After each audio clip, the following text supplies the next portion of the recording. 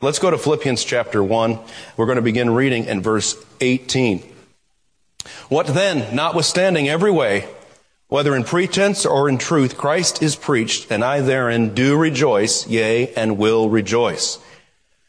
For I know that this shall turn to my salvation through your prayer and the supply of the Spirit of Jesus Christ, according to my earnest expectation and my hope that in nothing I shall be ashamed, but that with all boldness, as always, so now also, Christ shall be magnified in my body, whether it be by life or by death. For to me, to live is Christ, and to die is gain.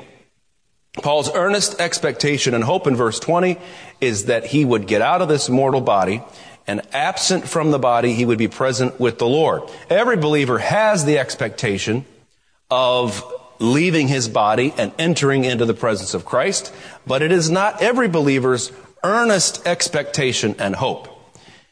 And Paul goes on to say, the reason why my earnest expectation and hope, in other words, it's not just going to happen, I really want it to happen.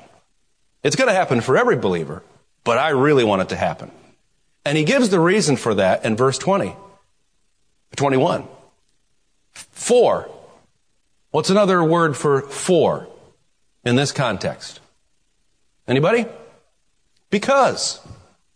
He says, it's whether it be by life or by death, he says, for to me to live is Christ.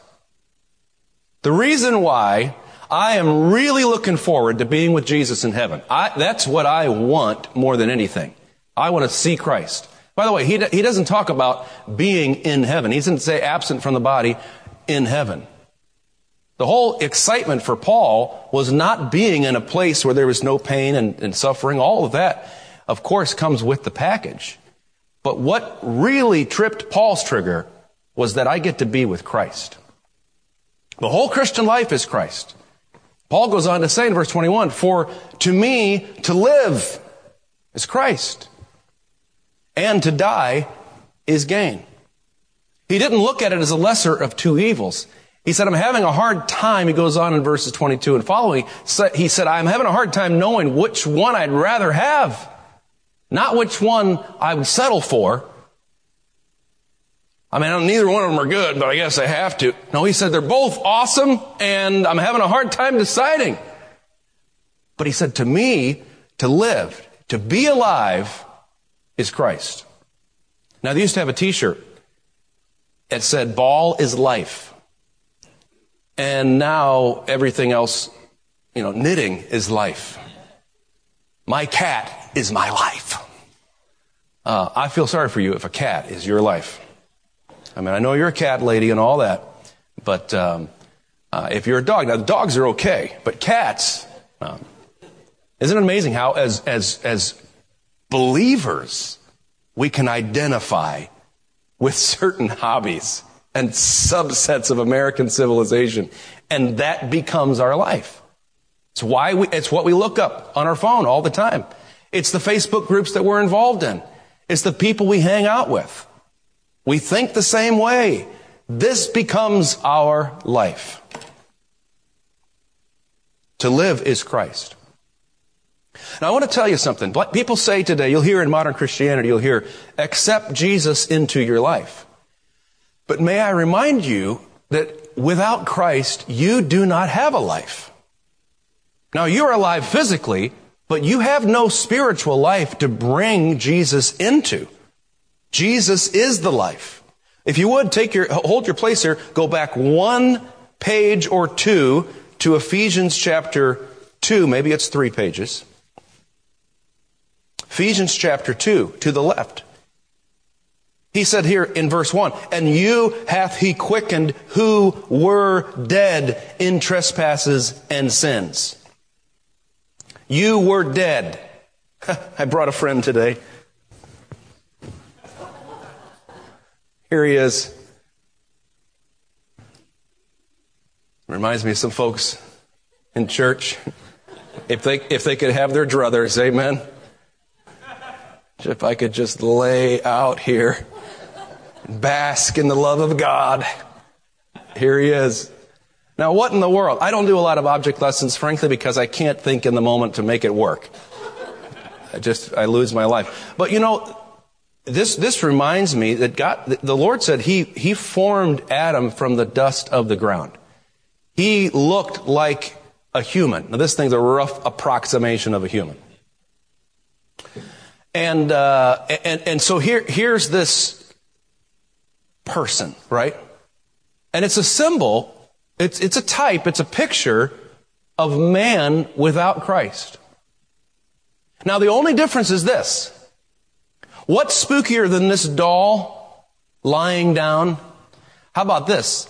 This doll talking by itself. That's the subject of horror movies right there. Remember one time I was lying in my bed and my closet was right there next to the bed. And I opened my eyes and there was a child's head right there. And it scared me to death. And I had nightmares. I had something later on. I thought that there was a child standing in my closet. And children, it's a horror movie when they're standing still. Children never stand still. They never look at you. They never focus. But in your dreams and your horror nightmares, they do. And they look into your soul. And this child was standing in my closet among all of my clothes and my suits. And there he was. Well, it's a freaky thing. Because we understand that a doll is not supposed to. I know back in the 80s, and remember Cabbage Patch dolls, they caught them talking. Remember, these are some of the lore that I heard when I was a kid. And that's why we know it's evil. You can't have these things. They talk on their own. And they have the devil's name signed on the rear end. That's another thing, too. I'm telling you right now. You learn stuff here, you're not going to learn anywhere else. Avoid Cabbage Patch dolls. Dolls, there's nothing spookier than going into a place where there's a dead body and nobody else is there. Because you always wonder, is the thing going to get up and move? But the point is this, spiritually speaking, if you could see in the spirit realm, this is you if you don't have Christ. And so he said, you were dead in trespasses and sins. And I could say to this puppet, okay, talk. Come on, let's go. Entertain the kids. Teach them a Bible lesson. They'll listen to you. They won't listen to me. Talk. And he just sits there. He's not even twitching. And I'm glad that he's not. Because there's nothing in this thing to move itself. It's like a person without the Lord Jesus Christ. You could tell them all day, you need to love your brother. You need to read your Bible. You need to not covet and not lust. You need to lift up your eyes to things above. We would say, he's not going to do it. He can't do it. But yet how much of religion is based on telling a corpse to try to serve and glorify Jesus Christ? Come on, you need to be a better person. They're dead. You could tell them, if there was a way for that puppet to even hear me, and I could say, listen, you need to get up on Monday morning and you need to go out and do what God wants you to do. Even if he could hear me, there's nothing he could do to do it. Why? Because to me, to live is Christ. You see, it's not just that the reason I'm alive is to serve Jesus Christ. Back it up just a hair. It's only because of Christ that you have life at all. Now, this is the very difficult challenge because for a believer. Why? Because spiritually speaking, we're lying like this. But physically, you're not lying down. You're animated. You're moving around. You go to work. You come home. You do your hobbies. You go with your family. You are moving physically. Now, what folks will say, some theologians have got off track and they said, because he's spiritually dead, he cannot respond to God, period. And so then they have to invent this idea that God somehow makes him alive so that he can respond to God. May I remind you, the first man died spiritually, yes? Adam. He died. When sin came into the world, death by sin. And so death passed upon all men. But may I remind you that even a spiritually dead man in the Garden of Eden was called by God himself. God called a spiritually dead man. What did he say? Adam, where art thou? Spiritually dead man that was communicating with God. It is possible for a person who is dead in trespasses and sins to communicate with God. How do I know that? Because God did it. God did it. Yes, spiritually speaking, he's dead. Romans chapter 7 says, I was alive without the law once, but when the commandment came, sin revived and I died. Here's what's crazy about it. The reason why a person dies spiritually is not just because they were born in sin, but because they all choose to sin. I was alive without the law once, Paul said. He was safe. He was not going to die and go to hell if he died before what we call the age of accountability. He was alive without the law once. But when the commandment came, sin revived. When the commandment came, that is when this little thing heard, thou shalt not steal, and he decided to steal, guess what? Sin revived and I spiritually died. And so even though before he was not technically born again, but he was in a safe zone, but because of the law said don't, and he did, and so he died. And so he's dead in trespasses and sins. The commandment which was ordained to life, I found to be unto death. For sin taking occasion by the commandment deceived me, and by the commandment, slew me. That's what the law does. It condemns people. It offers no spiritual life. So the law says don't covet. And Paul was a zealous Jew, and he said, I'm not going to covet. God said don't do it. I'm not going to do it. And he tried and he tried and he tried. But all he did was think about what he wanted. And it made it even worse. Because now he said, I've got this desire in me that the law says don't do it. Now because the law says don't do it, it builds up a callousness in me that says, I don't care anymore. Because I want to do it even though the law says don't do it. The law makes sin exceeding sinful. It pushes you in the direction of self-righteousness. The law exposes the sin. But there was no life in Paul to produce the character that the law said he should have. Christ is our life. God is a righteous and a holy judge. And we've all sinned against him. We have offended him. We've offended his holy character. We have alienated ourselves from him. And in doing so, we have exposed ourselves to his righteous anger. What does God think about sin? He hates it. He hates sin. And so God sent his son Christ to die the death that we deserved. That's the death of Jesus Christ. And his death and his resurrection is the only way to be reconciled back to God. And how do you do that? You have to respond to the gospel that he offers you. You repent of your sins and you believe the gospel. Repent and believe. They're two sides of the same coin. You can't properly repent unless you are believing in Jesus Christ. And you don't believe in Jesus Christ unless you are repenting of your own self-righteousness. Christ is the way, the truth, and the life. And so for you to come up with your own idea of how you're going to get to heaven, well, I know the Baptists say this, and I know the Lutherans say that. All denominations are simply groups of people who have said, we believe that this is what Scripture teaches based on this. Some groups bring in tradition. And Baptists have some tradition, no doubt about it. Lutherans, Methodists, Catholics, Episcopalians, you name the denomination. It's just a group of people who say, this is what we believe the Scripture teaches. But what any church teaches, doesn't matter what the church is, there is no power in any church to raise a dead spirit to life. Why? Christ is our life.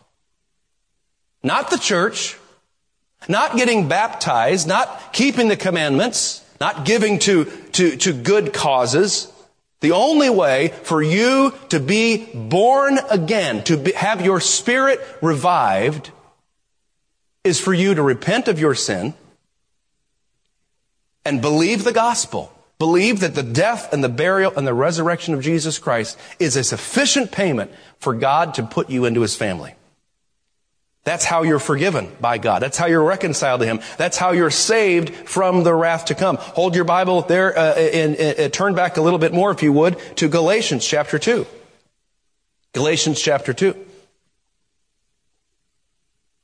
He says in verse 16, knowing that a man is not justified by the works of the law, but by the faith of Jesus Christ, even we, the works of the law cannot justify me, but the faith of Jesus Christ can justify me. Because of that, even we have believed in Jesus Christ, that we might be justified by the faith of Christ and not by the works of the law. Some people say, well, it's the faith that God gives you. You don't even have the faith. Well, I'll tell you this. It is true that I can receive His salvation, but I must believe in His salvation. God is not going to save you against your will. He is going to offer it to you, and you must make a decision. It's a gift, isn't it? If it's a gift must be received. And so a person who receives the Spirit of God, who receives salvation, he receives it as a gift. And you say, well, why are you talking about this? There's some here this morning that you've known this for 50 years. You've been in church all your life. You've heard that. But I'm here. You've got to start here, because if you don't remember that Christ is your life, you will get messed up in your Christian life. Back to Ephesians chapter 2. Ephesians chapter 2. But God, verse number 4, but God, who is rich in mercy, for His great love wherewith He loved us, even when we were dead in sins, hath quickened us together with Christ. By grace ye are saved. Not by works of righteousness which we have done, but according to His mercy He saved us. When you say, God, I know I'm a sinner, I know my sin is going to take me to hell, but I believe that Jesus Christ paid for my sins personally. He paid for them on the cross, and that He went into the ground and He came out 3 days, 3 nights later, proving that He was the sinless, innocent Son of God. I believe that. By faith, I believe that. You know what happens? Christ comes into you. Here is the life inside of you. Now, if you'll notice here, this thing now, to the simple minds that we all have, appears to have life. And where is that life coming from? That thing would sit here until it turned to dust. But because something else, someone else got inside of him, now he looks like he has some form of life. Now that's a weak illustration of what took place when we got saved. The life that we now live in the flesh, we live by the faith of the Son of God. He that hath the Son hath life, and he that hath not the Son of God hath not life. Do you have Jesus Christ? If you do not have Jesus Christ, I didn't say, have you tried your best to be a good person? That's not what it says. It says, he that hath the Son hath life. This thing can do nothing without me. Isn't that what Paul said? What Christ said, without me, ye can do nothing. Without me, ye can do nothing. Don't be offended. You see what I'm saying? The point, the whole idea of this is that Christ is our life. He that hath the Son hath life. Now let's take our Bibles and go to Colossians chapter 3. We're going to put this guy away. So when Paul said, when he said to live is Christ and to die is gain, it means that it was the most important thing in his life. Christ was the most important. So you could easily see how to do this. All you have to do is replace Christ with a blank. For to me, to live is, and insert the blank. What would that be for you? It could be your career, it could be your grandchildren, it could be your dog, it could be your hobby, it could be your spouse, it could be a number of things. For Paul, to live is Christ. Now, it makes for great preaching, and it's like, amen, I'm glad some people are doing it. But that is not for certain people, it's for every person. Why? You don't have any life without Christ. That puppet is dead. That's you and I spiritually without Christ. But because of Christ, we have life. So you don't have a life. You're bought with a price. You have nothing unless Christ gives it to you. So this life, you say, well, I know spiritually speaking. Yeah, spiritually speaking. But what's more real to you? Your physical life or your spiritual life? I know we all live in physical homes. We all have places that we live, and we drive physical vehicles, and we eat physical food, and we do physical things. We interact with the physical world with our hands, and if we're not careful, we think that's the real stuff. But here's the question. What happens afterwards? What happens next? What's the following after that chapter? Then what? You could trace your life all the way down, and we know where it all ends. It ends either in an urn full of ashes or in a box under the ground. That's where it ends for all of us, physically speaking. Paul said, for me, to live is Christ. How do you make Christ your life? Well, you can't leap into this thing. It's not just going to be a instantaneous, now Christ is everything to me. It's a long process. Now, Christ is in you regardless, and you're sealed with the Holy Spirit of promise, as we heard sung about this morning. You're sealed. But do you really live every day as if Christ was the most important one to you? How do you get there? Well, Paul tells us, Colossians chapter 3, he said, if ye then be risen with Christ, Colossians 3:1, seek those things which are above, where Christ sitteth on the right hand of God. Wait a second. You mean there's something I have to do in my life in order to live a life where I could say, Christ is my life? To me to live is Christ. Yes. Spiritually speaking, you are saved eternally. Why? Because if God gives you His Son, He is not going to take it back. It never was anything you earned to begin with, and it's not something you have to keep. It's something that He keeps. It's His work that He does from start to finish. But there is something that you and I must do in order for us to be able to say, for to me to live is Christ. And he says in verse number 1, if ye then be risen with Christ, seek those things which are above. Here's the first point. Recognize that the believer's life is powered from above. Powered from above. I'm not talking to you if you have never been regenerated, if you've never been saved, if you've never been born again. I'm not talking to you this morning at this point.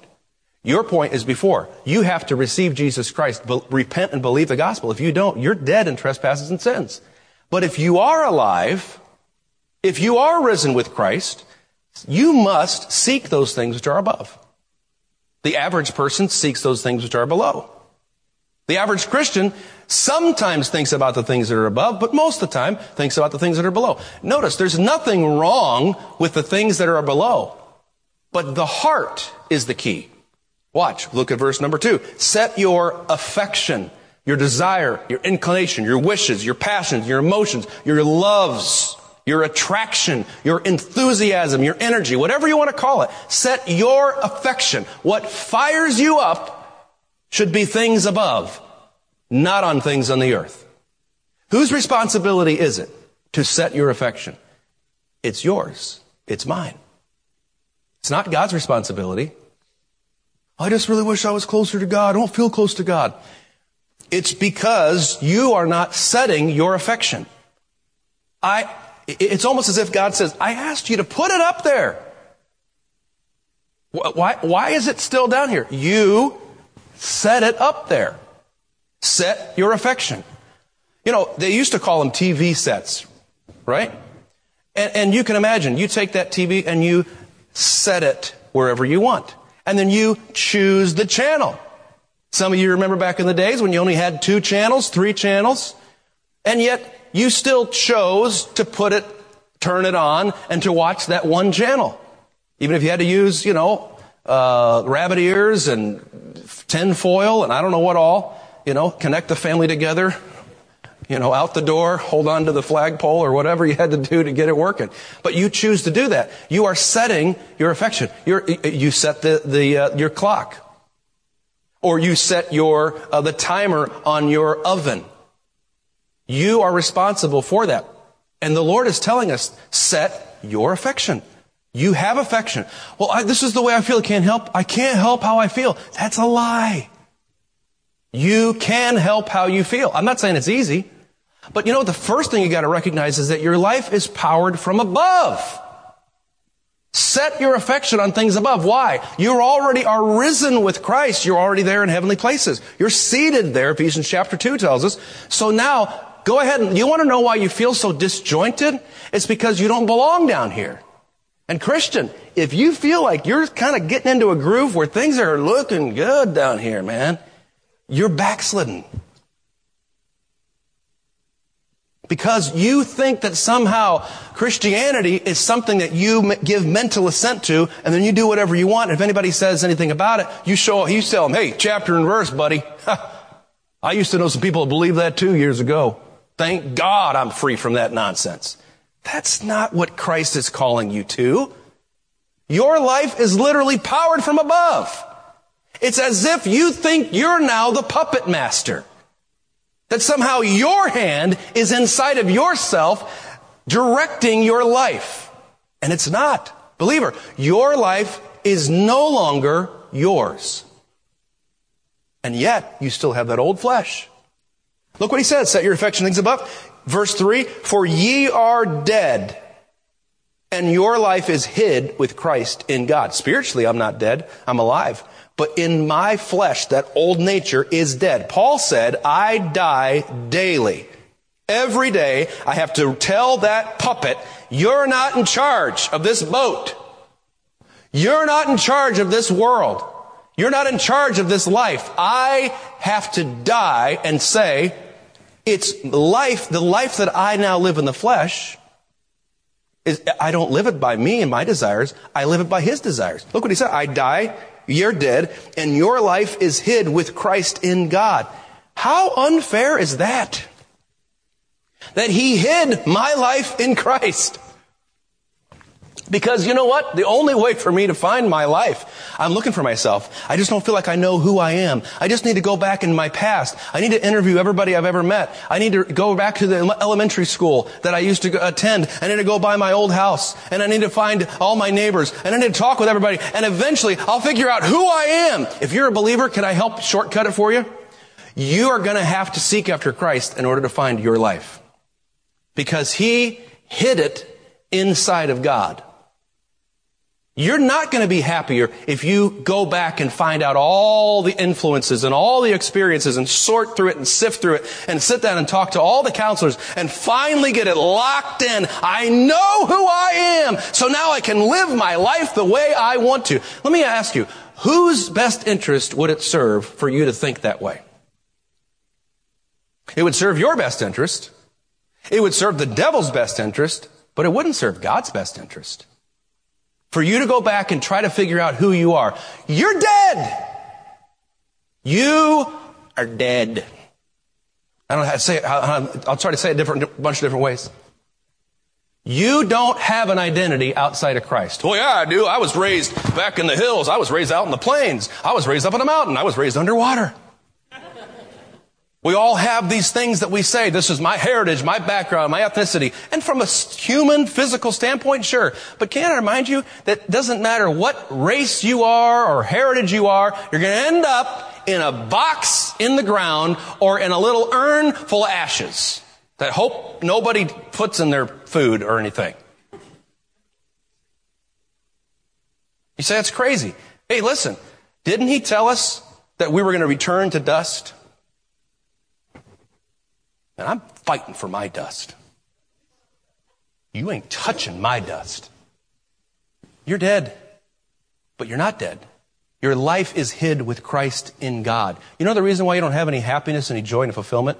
Because you're deathly afraid of approaching Jesus Christ and finding out what He wants for your life. You're fighting against it. You're saying, no, that means I can't be happy. I can't have hamburgers anymore. We can't go on vacations. Let me ask you this. Who invented your olfactory nerves? Your ability to taste and smell? God did.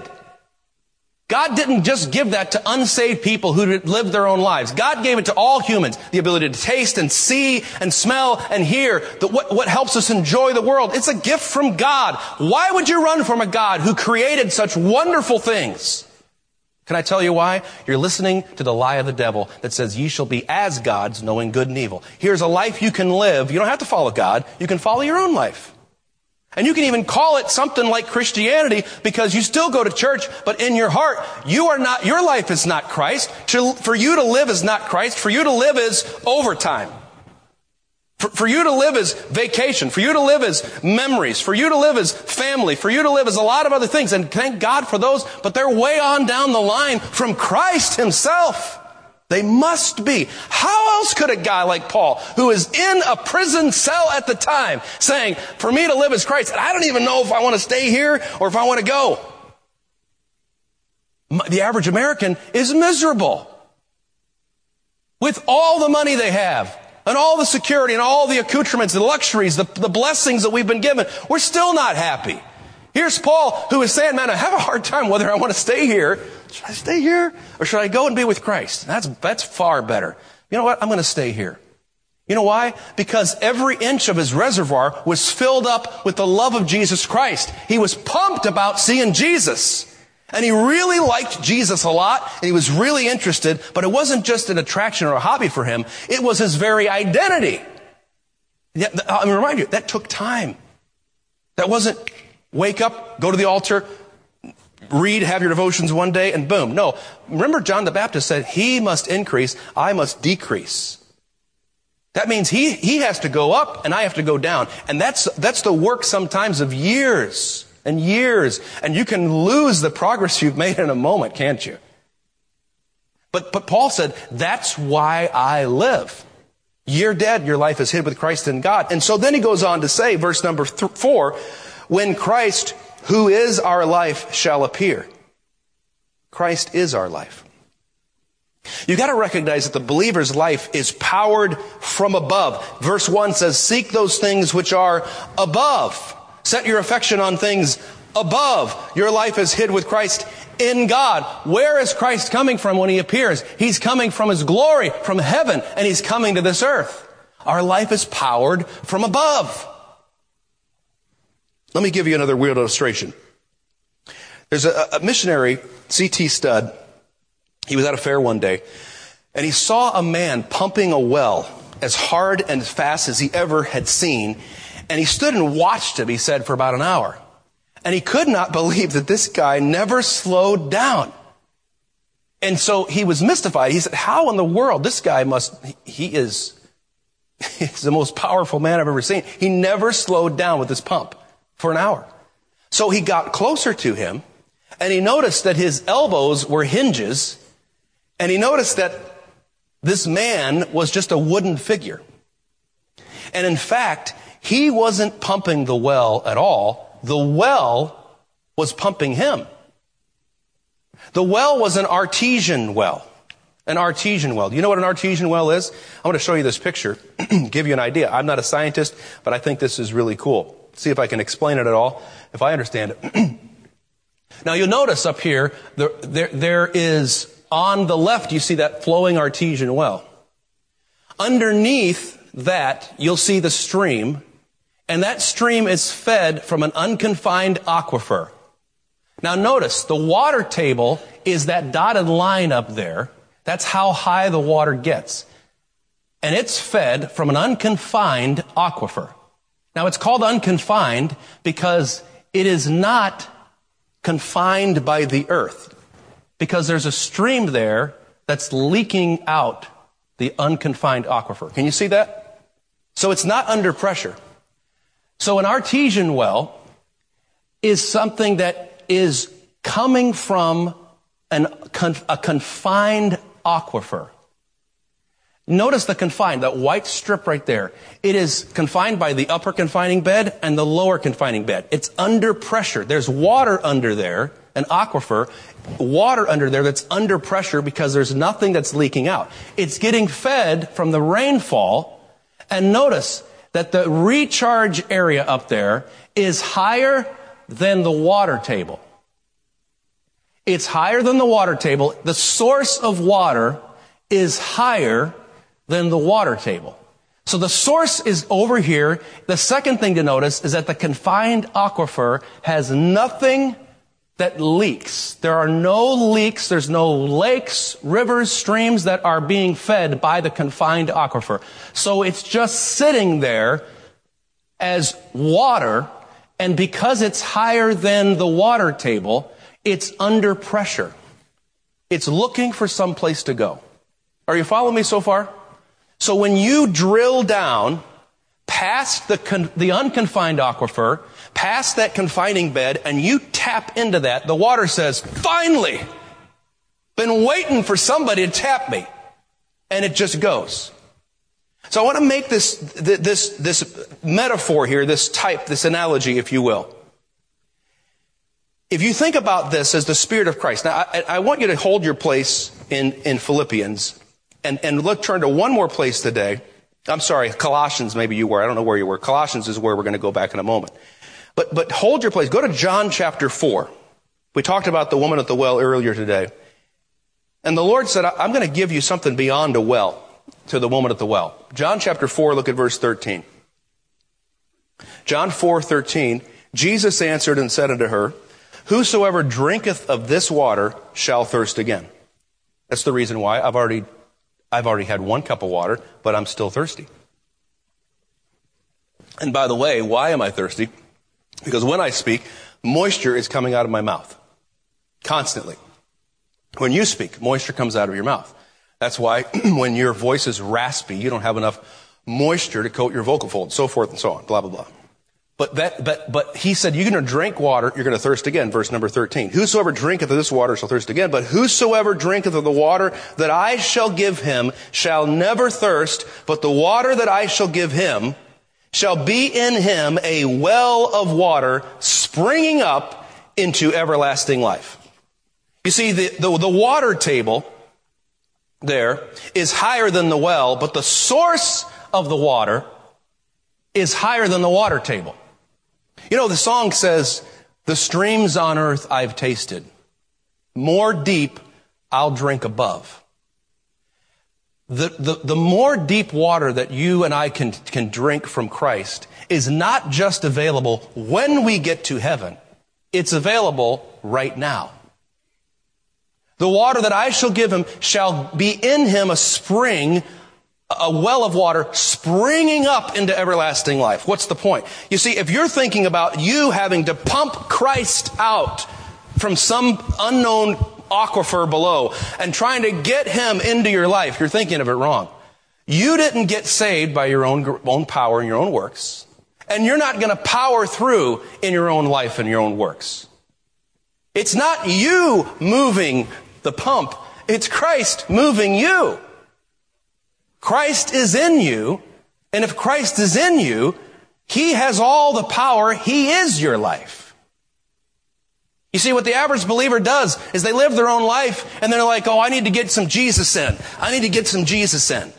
So I don't feel guilty about the fact that he's not my life. I mean, I love Jesus and all. He's done a lot for me, but, at some point, you got to get down to brass tacks. Tell that to the Apostle Paul.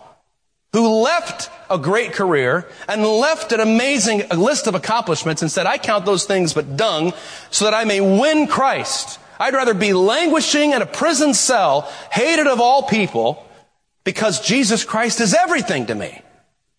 And that story has been repeated time and time again throughout history. Paul's saying, you know what makes me tick? You know where I get all my resources from? It's the Lord Jesus Christ. Christ is my life. Now, Christian, if you're like me and you sit there and you think, man, I want Christ to be my life, but ask yourself this question first of all. What energy is powering your life? What energy? If Christ is our life, we need to stop trying to help him out and then asking him to bless what we do after we've already done it. And we need to go back and say, Lord, what wilt thou have me to do? What is it that you want? You're my life. You saved me. Do you believe you're going to be in heaven forever with him? Do you believe that wherever Christ is, that you're going to be with Christ forever? How many believe that this morning? You know what that means? If you believe that, because you've trusted in Christ for salvation, that right now you have access to a confined aquifer, and its source is in heaven in the presence of God. Its source is not down here with this stream. It's not leaking anywhere. You say, I can't make it through the trial that I'm going through. No, you probably can't, but Jesus Christ can. And you have access to unconfined power. You have the ability to access Christ, who is above. You don't have to read all the books, and sometimes books help. You don't have to have all the conversations, and sometimes they help. But I can tell you this, all of those things pale in comparison to a personal relationship with Jesus Christ that powers you through your everyday, normal, routine life. Colossians chapter 3, verse 5. So first of all, if you want to make Christ your life, you've got to recognize that the only power for your life is from above. And number two, you must refuse to allow crucified flesh to power your life. He said, if you're risen with Christ, seek those things which are above. He says there in verse number 4, when Christ, who is our life, shall appear, then shall he also appear with him in glory. Verse 5, mortify therefore, because of the fact that Christ is our life, mortify your members which are upon the earth. Fornication, uncleanness, inordinate affection. The affection is supposed to be set on things above.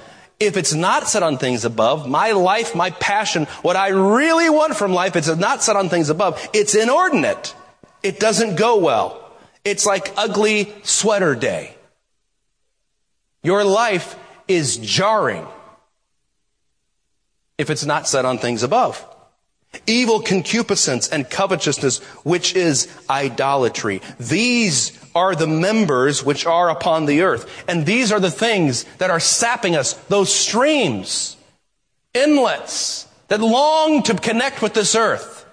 They long to just leak out. Why? I have desires. I have things I want to do with myself. I really want this for my family. I want this for myself. And you know what? Actually, I think I deserve this. It's about time I got mine. I've sacrificed. I've tithed. I've been faithful. I've been disciplined. It's about time I got something for me. Careful. Careful. You're going to miss out on the artesian well of Jesus Christ. The stream is going to flow, but it's not going to result in spiritual fruit. It's going to result in carnality. It's going to result in a hybrid Christianity that looks good on the outside, but has no power, has no holiness.